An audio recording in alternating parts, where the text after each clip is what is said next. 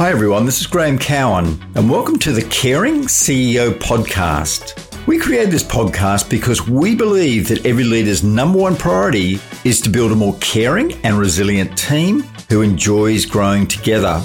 It is my job to interview CEOs and other senior leaders who value building both a culture of care and a culture of high performance. I'm very keen to understand how they do this, and I'm sure there'll be lots of insights and tips for anyone who wants to build a high-performing team. Susan Metcalf is the CEO of Chief Executive Women, an organisation whose main focus is to represent Australia's most senior women leaders from all sectors. It represents more than 640 of Australia's distinguished women leaders whose shared vision is women leaders enabling women leaders. Susan has had an interesting mix of backgrounds, including having worked in the not-for-profit sector and in private enterprise. In not-for-profit, she has worked with the Smith family and Social Ventures Australia. In the private sector, Susan has worked with McDonald's and Walt Disney. She is delighted that women now represent 34% of non-executive director roles on the ASX 200, but also acknowledges there's a long way to go, as they only represent 8% of chairs in that same cohort. She makes the point that many women have shown great empathy in a crisis and nominates Jacinda Ardern as a great example of this, and also Gladys Berejiklian, the New South Wales Premier, and Kerry Chant, the Chief Health Officer, in terms of what they've done to help us during this pandemic. She also discusses key moments when she's asked someone, "Are you okay?" and the difference that has made, but also shares moments when she's been asked that same question and how helpful it was for her. She feels very strongly that senior leaders need to be asked, "Are you okay?" regularly as well. She's very conscientious about self-care, and many of her holidays pre-COVID involve travel and exercise. Funnily enough, my wife, Karen, and I are good friends with Sue and her husband, Alistair. And in fact, every Sunday morning I meet with Alistair and another mate for a jog/walk and a breakfast. I'm sure you'll enjoy Sue's mission to secure more senior leadership roles for Australian women and that of her organisation as well. Enjoy. Well, it's an absolute pleasure to welcome Susan Metcalf to the Caring CEO podcast today. Welcome, Susan. Thank you, Graham. Pleasure to be here. What does care in the workplace mean to you, Susan? Care in the workplace for me is about being aware of your people, knowing them as people, and being really thoughtful about bringing company and personal objectives together. So it's not about putting aside your company objectives. It's not about not performing as a team. It's about thinking about the individuals, thinking about the human face of your workplace, and thinking about what you need to achieve together. And how do you do that, on a day-to-day, week-to-week basis? What sort of things do you do to help make that happen? On a personal basis, I check in with my team several times a week, and particularly in this COVID environment, we have deliberately set up a couple of team check-ins each week, and those are purely social. They're not for work. That's how are you? Are you doing okay? What are you thinking about, feeling? What's challenging you? What did you do on the weekend? Anybody watching any great series? So it's just about knowing each other on a human level. And interestingly, in this COVID time, I think we've probably found out more about each other because we are in each other's homes every day through Zoom or Teams or WebEx, whatever it might be. And people's cats wander by or their dogs are in the picture or somebody's child's crying in the background. And that's just fine. That's life. Yeah, it is true, isn't it? Like we see some expected things, but also some very unexpected things. You know, we're into each other's kitchen or workshop or office or whatever. And it does really help to expand, that knowledge of each other. For the purpose of our listeners, Susan, you've had a really interesting career. Could you just give a brief overview of how you got to be where you are now? Oh, thank you, Graham. In my current role, I bring together a commercial and a not-for-profit background. So as CEO at Chief Executive Women, we're a not-for-profit organisation, but we work with some of Australia's biggest businesses to think about gender balance in their organisations. we are all about the progression of women and gender equity through those organisations. So I come to the role with both a commercial and not-for-profit background. Way back, I grew up in country New South Wales. Like many country kids, came to the city for work. I worked full-time while I went to uni part-time. And during that time, I guess my career really overtook my studies. I was doing law at uni, and it took me quite a while doing it part-time. But at the same time, I was working pretty hard. And that meant that my career accelerated through the marketing ranks at Westfield, at McDonald's and Disney.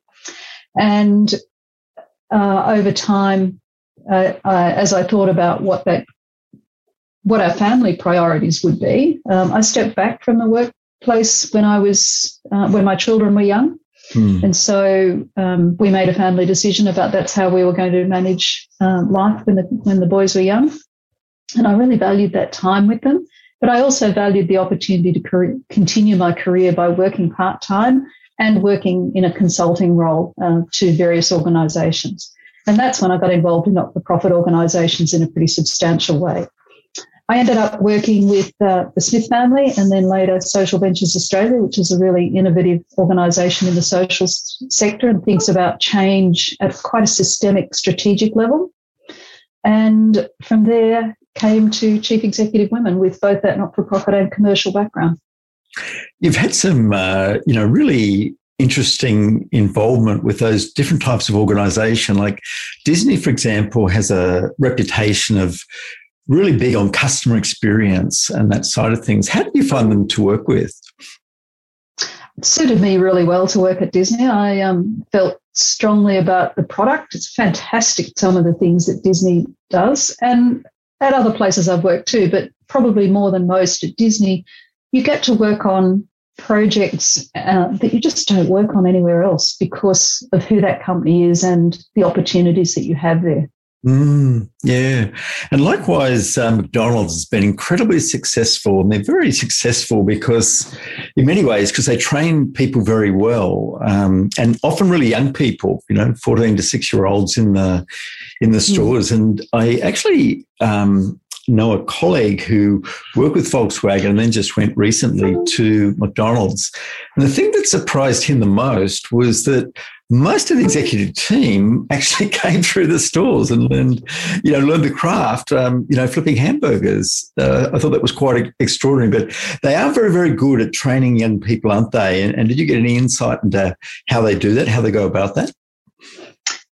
McDonald's is a very organised place, and they certainly do have well-established systems and processes in place. And that does mean that young people like that get tremendous opportunities. You might not necessarily come out of a traditional academic background, but if you can get into McDonald's and it suits you to work in the systems and the ways that they have, you are strongly supported by systems. And as a consequence, you may have opportunities that you don't have anywhere else. You mentioned that, in your current role now that you've been able to combine the background of not-for-profit as well as, the commercial sector. What did you learn from the not-for-profit sector which is really helpful in your role now?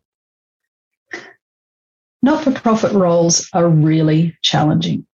And I think for many people coming out of the commercial world, it can be quite an eye-opener to go into the not-for-profit world, and suddenly your success can't be measured in black and white. You're not just running down the balance sheet and seeing what's at the bottom of your P&L, because the measures of success are much more about long-term outcomes.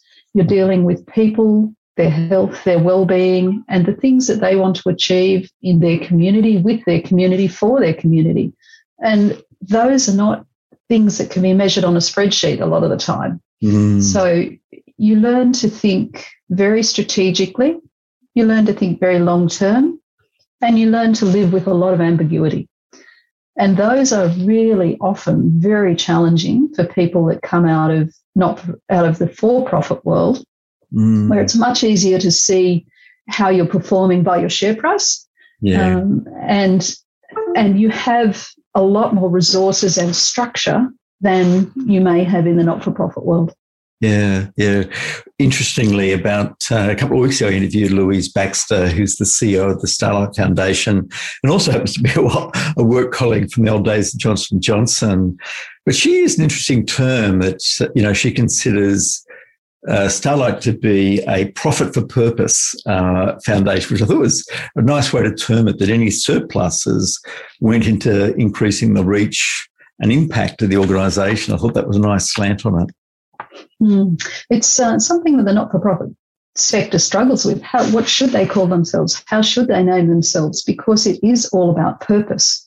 And you can't be ashamed of making some money to plough back into your purpose, because there's a long-standing saying in the not-for-profit sector: it's more money, more purpose, more mission, more money, more mission.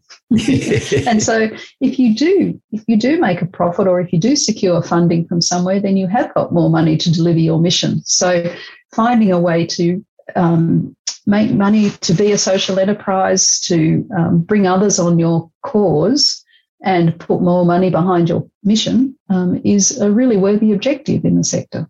Yeah. So your membership base is made up of senior women, either CEOs or I guess non-executive directors. And I assume they're across a spectrum there, some in the public sector, some private sector, some not-for-profit, local government. What's the sort of mix of your membership base? So Chief Executive Women has a long history in the executive fields. The organisation's 36 years old. It was set up by Barbara Kale and a number of other women like Ida Buttrose, that at the time could look out on the corporate landscape and see each other, because they were a very rare species. So they came together not only to support each other, but also to help bring more women through the pipeline of leadership. And so we have the executive roles are very deep in our DNA, but we also recognise that leadership across the community comes in many different organisations and different roles. So today we still have very strong representation in executive roles. We are called Chief Executive Women. But we do have good representation amongst non-executive directors across academia, across the not-for-profit sector, across government, across sports organisations. So we think about that leadership quite wide, quite broadly across the community. And are the needs all similar across, those segments that you talked about, or is there differences depending on where they are? I'd love to say to you there's some shining lights out there in some sectors where women are doing extraordinarily well in even numbers. Yeah. Actually, in government, government have committed to targets and to gender probably more deeply than some other sectors. So you do see in some parts of government, you see greater representation of women and more even representation of women. CEW does a senior executive census every year, and in this year that'll be out in September. And in that census, we have a look at the ASX 200. This year we'll have a look at ASX 300 and to see where women are in those senior leadership teams. And the pipeline of women leaders is just not strong in Australian companies. More than half of the ASX 200 do not have a woman in a profit and loss role that over time will lead to a CEO role. Wow.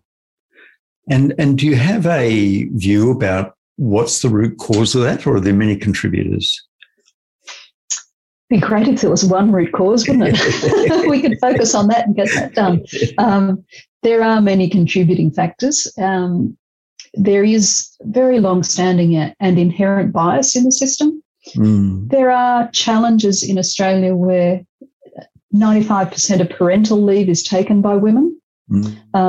There is a really strong need for senior men to role model flexibility and things like taking parental care and care of themselves.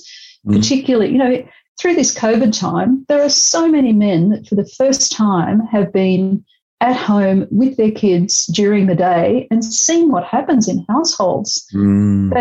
And seen and been able to do things like pick up their kids from school for the first time ever. So at the moment, there's a lot of men out there going, wow, I never knew all this happened. And secondly, isn't this fantastic? I can pick my kids up from school, and actually maybe I do need to do a load of washing. And if we can keep that running into the future, when life does return to some sort of post-COVID normal, new normal, then that will help normalise what it means to work flexibly and effectively take out one of the barriers that currently exists to women progressing. Yeah. I think it was about 3 or 4 weeks ago that the new CEO of KPMG, Andrew, I just can't remember his surname, but one of his signature announcements was that every person, no primary or secondary, will get 26 weeks of, leave, childcare leave. And I thought it's a great development, and hopefully something that other companies will emulate. It's a great statement. And there are other companies out there doing similar things. And increasingly you see young men wanting to take that time. So the more we can celebrate that, and young men evidencing and exercising care, the better we'll be as a community. Yeah. Just thinking about, you've been in a wide range of teams, given that you've worked in a whole lot of different sectors and some really world-class companies as well. What do you think are the foundations of having a high-performing team? Yes, a high-performing team in different environments. I think outside of subject matter expertise, I think you do have to think about those socio-emotional factors. You do have to get on with your team. You do need to like the people you work with. You do need to feel comfortable with the company purpose. So you can be a really strong subject matter expert, but if you're not in a place that aligns with your own values and you have trust in the people around you, then you're never going to be a part of a high-performing team. Yeah, absolutely. I saw that it was a report by Deloitte, and I think it was last year or 2019. It was called "The Future Work is Human," and it was very interesting in that it divided careers up into 3 areas. There was the hand career, which is the drivers and bricklayers and all that sort of stuff. The head careers, which accountants, lawyers, actuaries, that sort of thing. And then the heart careers, and that's careers entirely around collaboration and working with other people and doing that successfully. And all the growth going forward is shown to be in that heart career area, which is about no one can know it all themselves. They've got to be able to work well in a team. And I think that typically, and I know you can't make an absolute statement, but typically women are much better at sensing what goes on in the team and whether people are engaged or not engaged. And in most cases, I think are better than men at collaborating. And when I was in recruitment 15 years, I used to have this rule of thumb that anything a man talked about in his achievement, I'd notch it down 25%. And anything a woman said, I'd notch it up 25%. So how can women, I guess, be eligible for these roles when their style of leadership is really needed? I would agree with you that we are at a time in life, in the world, where the leadership of women is crucial. We've seen through COVID, some of the most successful leaders, country leaders, have been women. And I want to avoid generalisations too, but there, you look at somebody like Jacinda Ardern, who has been an extraordinary example of different leadership. She's not a traditional prime minister by any means, and she's been wildly successful. Let me start that again. You look at somebody like Jacinda Ardern, and she's widely accepted as having been very successful during this period because she has shown some of those very human characteristics. In Australia, you look at some of our female premiers have done extraordinarily well in this period. So why are those women more successful, or why are they perceived as being successful in their roles? There is certainly an element of they are of the time. We are at such an extraordinary time where that care and compassion has been deeply needed, and the reassurance of those leaders that are able to bring that personal warmth to some very hard decisions has been very well received. Mm. Yeah. I'm not sure that answers the question, Graham. But yeah, no, it is. And, I just think, as you say, of a couple of the female premiers that, have handled the crisis very, very well, just in terms of tapping into experts, like not putting themselves forward as experts, and embracing others. And I think it's also, even on a global scale, I think it was shown that women prime ministers or presidents handle the disaster much, much better than the macho Donald Trump dictatorial style of leadership. And, hopefully that recognition really leads to more opportunities opening up. You were asking before about what lessons you learn out of the not-for-profit sector. And I think one of the lessons that is very, it's hard to learn when you first go to the not-for-profit sector, because you're used to being in charge and you're the leader and you've got to make the decisions and so on. The not-for-profit sector teaches you to listen and to be led by what the participants in what you're doing need, by their needs and their wants and their desires, and to park what you think until you've actually gathered quite a lot of input from a lot of other people. And perhaps it's no coincidence that the not-for-profit sector is predominantly female in terms of employees. Those skills are absolutely required in the not-for-profit sector around, and go to the dignity of the people that you're working with. Yeah. And so if female leaders are bringing some of those skills in this time of crisis, perhaps there's a parallel there in some of the lessons. Yeah, absolutely. What about self-care? For our listeners, I'm just disclosing this now. My wife, Karen, and I are good friends with Susan and her husband, Alistair. And I'd be really interested. You do some interesting things around self-care, Susan. So would you mind sharing with others, how you keep your own tank full? I'm not sure where you're going to take me here, right? For listener purposes, so self-care, I do believe strongly in self-care, and I often play back to my team that self-care is not selfish. And often as women, we find ourselves at the centre of families and balancing work, family, life circumstances around us. And if you fall apart in those situations, then everything falls apart, not just you, everything around you does. So self-care has, particularly I think for working women, but for all of us in the centre of our families and our lives, and self-care is not selfish. So for me, it is about things like friends and family. It is about exercise. And for me, it's also about doing something creative. So my personal commitment to myself is to do something creative every weekend. And that might just be cooking a meal or cooking something different. It might be drawing. It could be anything. But I find that helps me enormously in terms of balance. Yeah, that's a great example.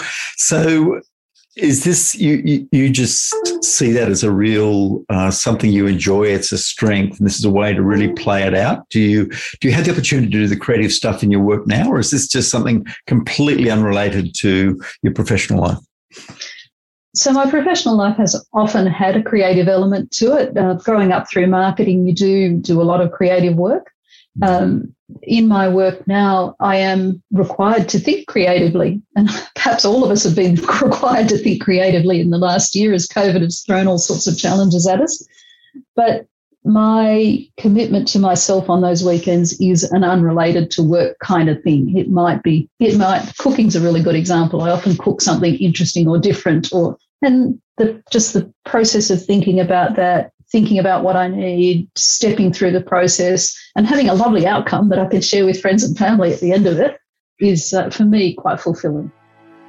If you believe, like we do, that a leader's number one priority is to build a more caring and resilient team who enjoys growing together, you may be interested in these 3 free resources we've provided at our website, factorc.com.au.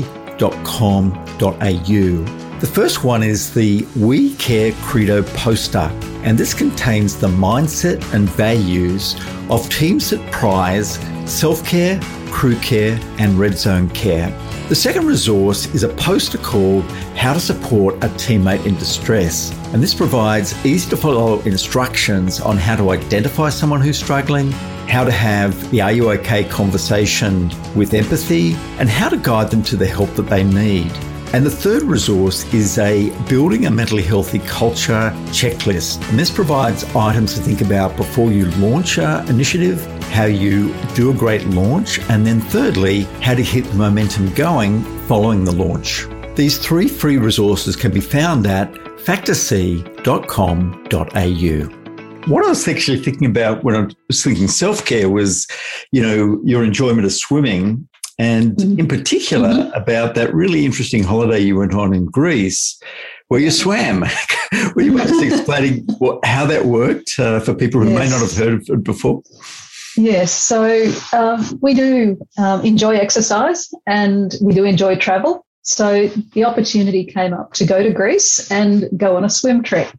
So rather than walk village to village, you actually swim place to place. And it can be quite a way. So you do have to put in a bit of preparation for it. But being in the sea, swimming, great exercise, lovely weather, beautiful, clear water, interesting group of people. And at the end of the day, you can eat whatever you like.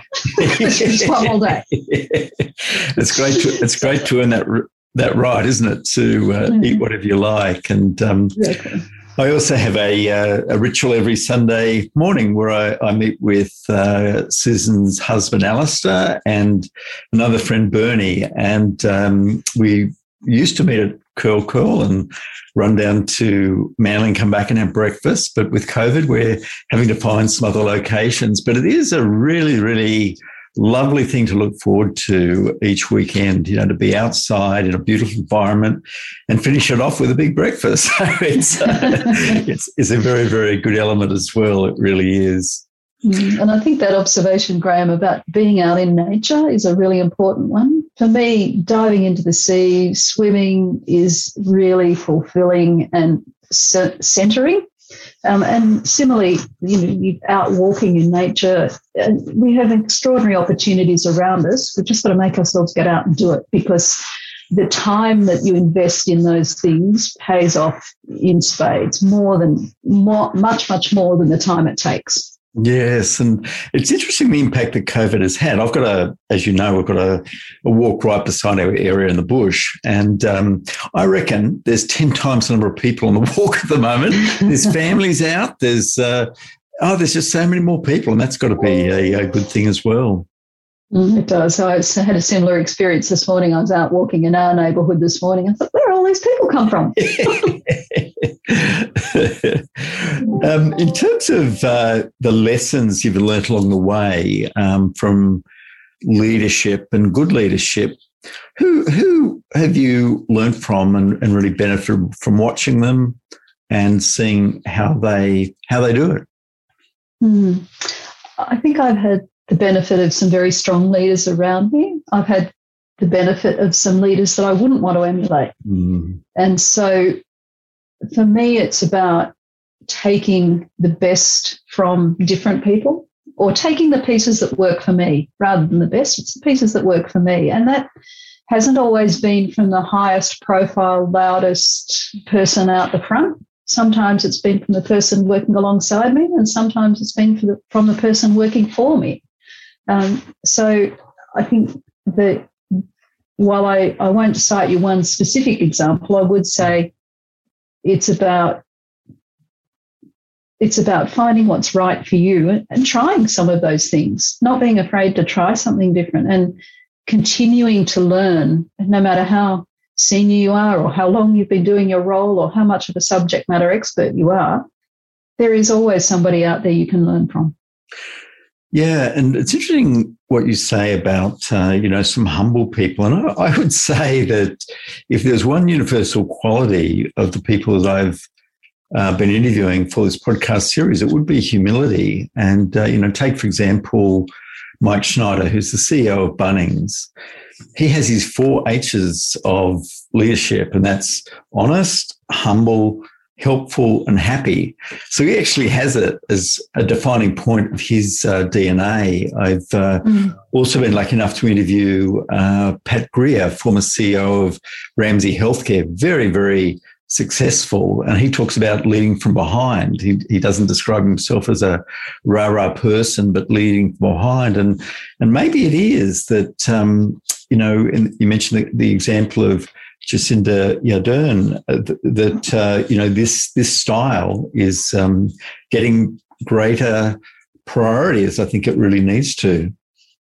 It's an interesting question, and it's something that I think about quite a lot in my role about when do I lead from the front and when do I lead from behind. And most of the time I lead from behind. Most of the time it's about influence. It's about thinking about what needs to be achieved. It's about how are we going to get there? What are the pieces we need to have in place? Who needs to be in this rather than working from, I've rarely worked from a command and control structure. Yeah. Can you think of a time when you've had to ask someone in the workplace, are you okay? Good question. And particularly in this COVID environment, and actually that's happened this week when I was on a call with a team member who was clearly not okay. And having asked that question, a whole lot of information came forth, and we collectively made a decision that she'd take a few days off. Just stop. Turn everything off. Just stop. Deal with the things that you need to deal with. Think about life. We'll see you next week. Yeah. It's great. And actually one of the, I mentioned Bernie previously, who joins Alice and I on Sunday, and he has, he works with software developers in Australia and over in the Philippines, and they have a 10-minute stand-up each day. And the first question is, are you okay? And if people aren't, well, they don't go beyond that. They work out, what's the issues, and people brainstorm ideas. So, that has been, I think, a really important element of how work has changed in this very challenging time. Can you think of a time when someone asked you, are you okay, and it made a real difference? I'm fortunate that my team asks me that every now and then. And, what difference? And I guess that's just reassuring to know that they're connected. Yeah. That they're sort of aware of what's going on. Yeah. I remember speaking to Damien Mew, who's he's the CEO of AIA, Australian Insurance Company, and I was interviewing him for a video for Are You OK? And he basically said, it's really nice when people remember to ask me, am I okay? Because, there's lots of things that I have on my plate, and it's just lovely to see that people are aware and think that it's important enough to ask that question. So, I think that's for many CEOs, particularly in big organisations that are particularly challenged at the moment, those CEO roles can be really lonely. Those senior leadership roles can be really lonely. Brutal. So to have somebody else just check in with you can be, I would think, could be enormously beneficial to you. Yeah. And it actually just brings me to one of the really special features around our organisation, Chief Executive Women. Because women are in those senior roles are still relatively rare, it's one of the big benefits of the organisation that if something is happening to a particular woman, or if members see something happening, there's a lot of reach out to her. Yeah. People just connect and say, you might want to talk to me. I've been there. I've done that. Happy to have a coffee with you, or can I help you with that? And that the power of just having somebody else who's been through that experience just reach out to you, I think can be, to your point, can really make a difference. Yeah, and I've just also interviewed on the podcast Marcus Blackmore, former CEO and chairman of Blackmores, and he was Christine Holgate's previous boss before she went to AusPost, and in fact he encouraged her to go for that position. Because he felt that, she'd reached a great stage with Blackmore. She'd really substantially increased their sales and impact into China in particular. And when that scenario happened where, she was essentially sacked and then had to go before the Senate inquiry, he flew down to Canberra to be with her, or not to be with her, but to be in the crowd and to support her.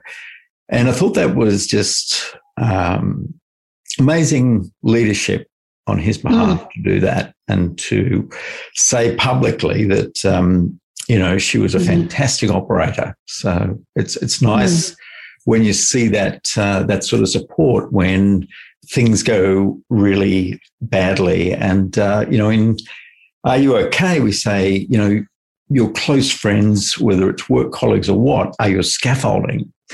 And when things go wrong, you need those people around you, to stay in good shape. Yeah, it's unfortunately we live in a world where it's very easy to pile on to something that's happening and forget about the human dimension of it, regardless of the ins and outs of whatever has happened, however it's happened.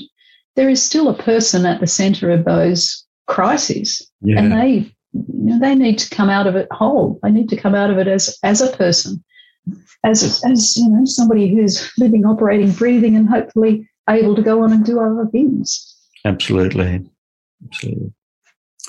In terms of books or videos or movies, or have there been any particular books that you found very helpful to shape the way that you lead in your role? One book that I often go back to is Carol Dweck's Mindsets book about positive mindsets, and going into any situation to think, what can I learn here? What's new here? What can I learn, rather than feeling like you're at the centre of attention and that the pressure's all on you.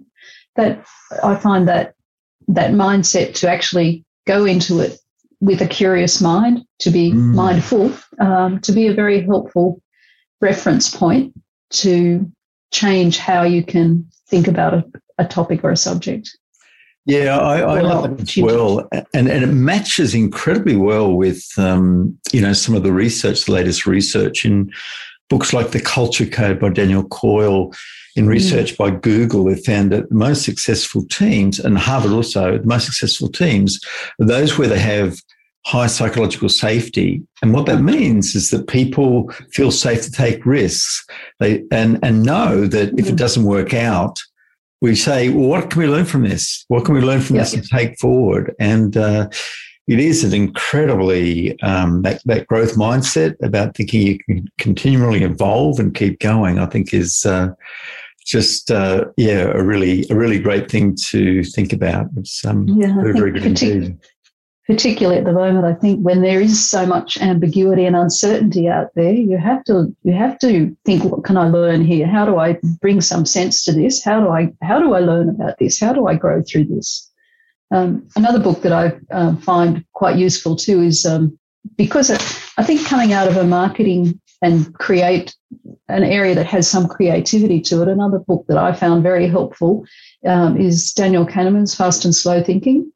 Yeah, I haven't read that. Yeah, what were the main things that come out of that for you? Well, it talks about, I trust my intuition, but it talks about what are the dangers in trusting your intuition and making sure that actually some of your slower thinking skills might actually be what you need to rely on in the context of because we all make quick decisions, snap decisions, and to actually understand what's going on when you do that and to know the moments when you actually need to test that rather than accept it, helps you think about your own biases, your own conclusions that you might jump to. And some of those will be right. But sometimes actually you've got to reflect on those and think, maybe I need to think about that again. I'm not sure if you've heard of the study by Dunning-Kruger. Are you familiar with the Dunning-Kruger? It's basically, it's very interesting reading to Google it, but essentially these two researchers found out that people that knew the lowest amount about something always overestimated their ability, like the bottom 10% in driving capacity rated themselves in the top 70% sort of thing. Right. And it's a term which really was Googled a lot during the whole Trump era, for example, because there was someone there who prided himself on not reading anything and speaking from his gut and this sort of thing. And but this study has been shown to be 100% true. And what you described before is a curiosity approach to anything. That's what they're talking about there, is that we're best equipped if we do have that approach, no matter even if we're regarded a world expert on something, that you continually have that curiosity approach. And that, of course, is a key part of academia, which Karen's very much part of. You've got to have a thesis. You've got to prove that thesis or disprove that thesis. And if it's disproved, that should be seen as a victory as well. Yeah, that's right.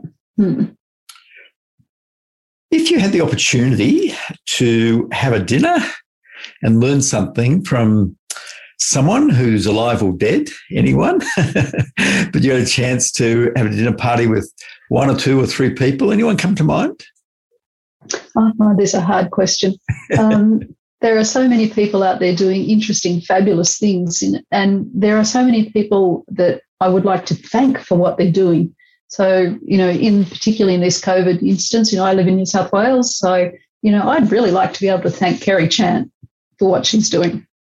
Yeah, it's amazing, isn't it? It's a front every single day, and every single day. Colossal resilience and real commitment and purpose to what she's doing. Yeah, very much so. I think the other day when she had that instances of the glasses going askew and everybody was jumping in saying, "Isn't that ridiculous?" And she stood up and said, "Just focus on what's important." Good on you. Good on you. Here you are, announcing all the COVID numbers and what's being done and so on, and people worry about your glasses. Get real. And so is there anything relevant about care and performance and in teams that you think is important but we haven't discussed yet? I don't know. I think we've covered a fair bit of ground, Graham. I think for me as a leader, care is integral to what I do. So, I find the question I find the prospect of separating care from who you are and what you do to be quite alien. Yeah. I couldn't perform without it, I don't think, and I don't think my team could perform without some level of care amongst one another and for one another. I had a webinar this morning, and I asked people to reflect on their highest performing team, and a great team they've been part of, and they had a whole bunch of things there, strong vision, complementary strengths. But I had one there, had each other's back, and that scored 80%. They could choose three, but that scored 80%. And the next highest one after that was actually feel safe, and that was like 40%. So it just shows, how much we need to have a sense of belonging to really perform well. It really, really brings it home. And it's fascinating being able to just sort of tap into the audience and see the things that are really important to them. And also the things that people are really struggling with. I've done 143 webinars in the last 18 months, and I ask people what's been most challenging. Always number one is uncertainty. Every single time it's uncertainty. And I think it is that. It's just that volatility of change, isn't it? That even if we're, like Tasmania and free and easy at the moment, they still can't go and see their, friends or colleagues or whatever. It just has been quite extraordinary. We are creatures of, sorry, Gary, I was just going to say, we are creatures of habit. So, dealing with that ambiguity and uncertainty is difficult for us. We're taught to, you do this, you do that, and you get to that answer. Yeah. At the moment, the world just doesn't work like that. It doesn't. It really doesn't. So knowing what you know now, Susan, and if you could go back and talk to the 17-year-old who just graduated from a country high school, what was the school that you were at? Forbes High for most of my education, although I did do a year overseas as an exchange student, and I did do a little bit of time at a boarding school as well. Right. Well, say Forbes High, you're coming out, you're 17 or 18 years old. What advice would you give yourself then, knowing what you know now? I think I would say give yourself a break. Mm-hmm. Give yourself a break, Mm-hmm. And that's something that I say to my teams quite a lot, actually. Don't be so hard on yourself. Give yourself a break. Your expectations of yourself will be higher than anyone else's. So, sometimes you need to step back and give yourself a break. Yeah. Acknowledge what you've done. Acknowledge your wins. Learn to celebrate your own wins. Give yourself a break. Yeah, a lot of my interviewees have said something to the same effect as that. As it's going to be an unexpected wild ride at times, but hang in there. and I guess that's also showing self-care and self-compassion, isn't it?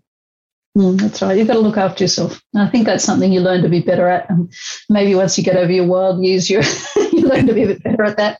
Yeah. Well, it's been an absolute pleasure catching up today, Susan, talking professionally. And I would say that I also look forward to seeing your husband, Alistair, on Sunday morning for our usual catch-up. It's been great to have you on the show. It's a pleasure. Thanks, Graham. Thanks for joining us today. I hope you've learned something new and heard some practical tips you can try with your team. If you enjoyed this interview today, please rate us on iTunes, Spotify, or your favourite podcast platform. When you rate us, it helps other people to find us. We also welcome any comments. If you're interested in seeing details about our scalable We Care mental health training programs, please visit us at factorc.com.au. Our goal for these programs is to make them accessible, practical, and ongoing. If you've been impressed by a CEO that you would like us to interview, please email details to support@factorc.com.au. Please subscribe by clicking the button below.